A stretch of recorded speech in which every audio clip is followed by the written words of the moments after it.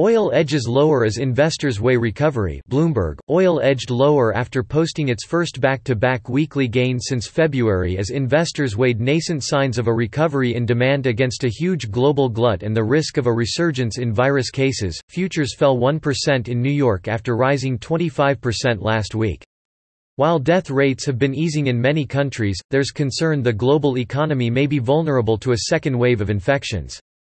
China put a city near North Korea in lockdown over the weekend, while the White House has been hit with a case even as President Donald Trump encourages Americans to return to work. However, the market is showing some signs it's starting to rebalance. China's oil stockpiles have shrunk in recent weeks after swelling to a record, while hedge funds increased their bullish bets on West Texas Intermediate crude. U.S. output cuts are accelerating with active drill rigs falling to a level not seen since before the shale revolution kicked off at the beginning of the last decade. Oil is still down about 60% this year after global demand collapsed following lockdowns to curb the spread of the coronavirus pandemic. Restrictions are slowly being eased in some places around the world, offering some hope that fuel consumption may rebound as people travel again, but low prices are still having an impact. Qatar Petroleum reduced its official selling prices for April sales by 51%, the official Qatar news agency reported, setting both of its main grades at the lowest in more than 20 years. In the U.S., EOG Resources Inc. is cutting about a quarter of its output for May in one of the biggest shale retrenchments to date. There are definite signs of the oversupply situation easing, said Howie Lee, an economist at Oversea Chinese Banking Corp. in Singapore.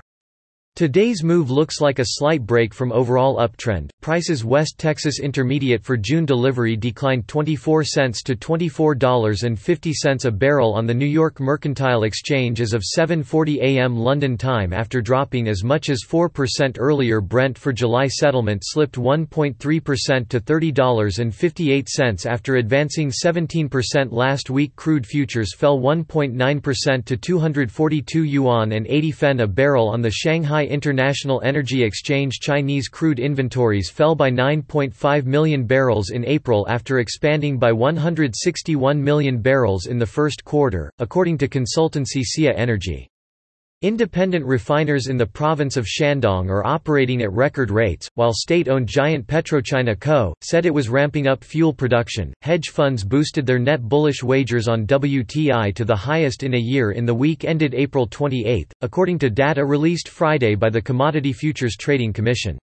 U.S. drill rigs dropped by 33 to 292 last week, the lowest level since September 2009, according to Baker Hughes. To contact the reporters on this story, Saket Sundria in Singapore at ssundria@bloomberg.net, James Thornhill in Sydney at jthornhill3@bloomberg.net. Contact the editors responsible for this story, Serene Chung at Xiang20 at bloomberg.net. Ben Sharples, Andrew Janes.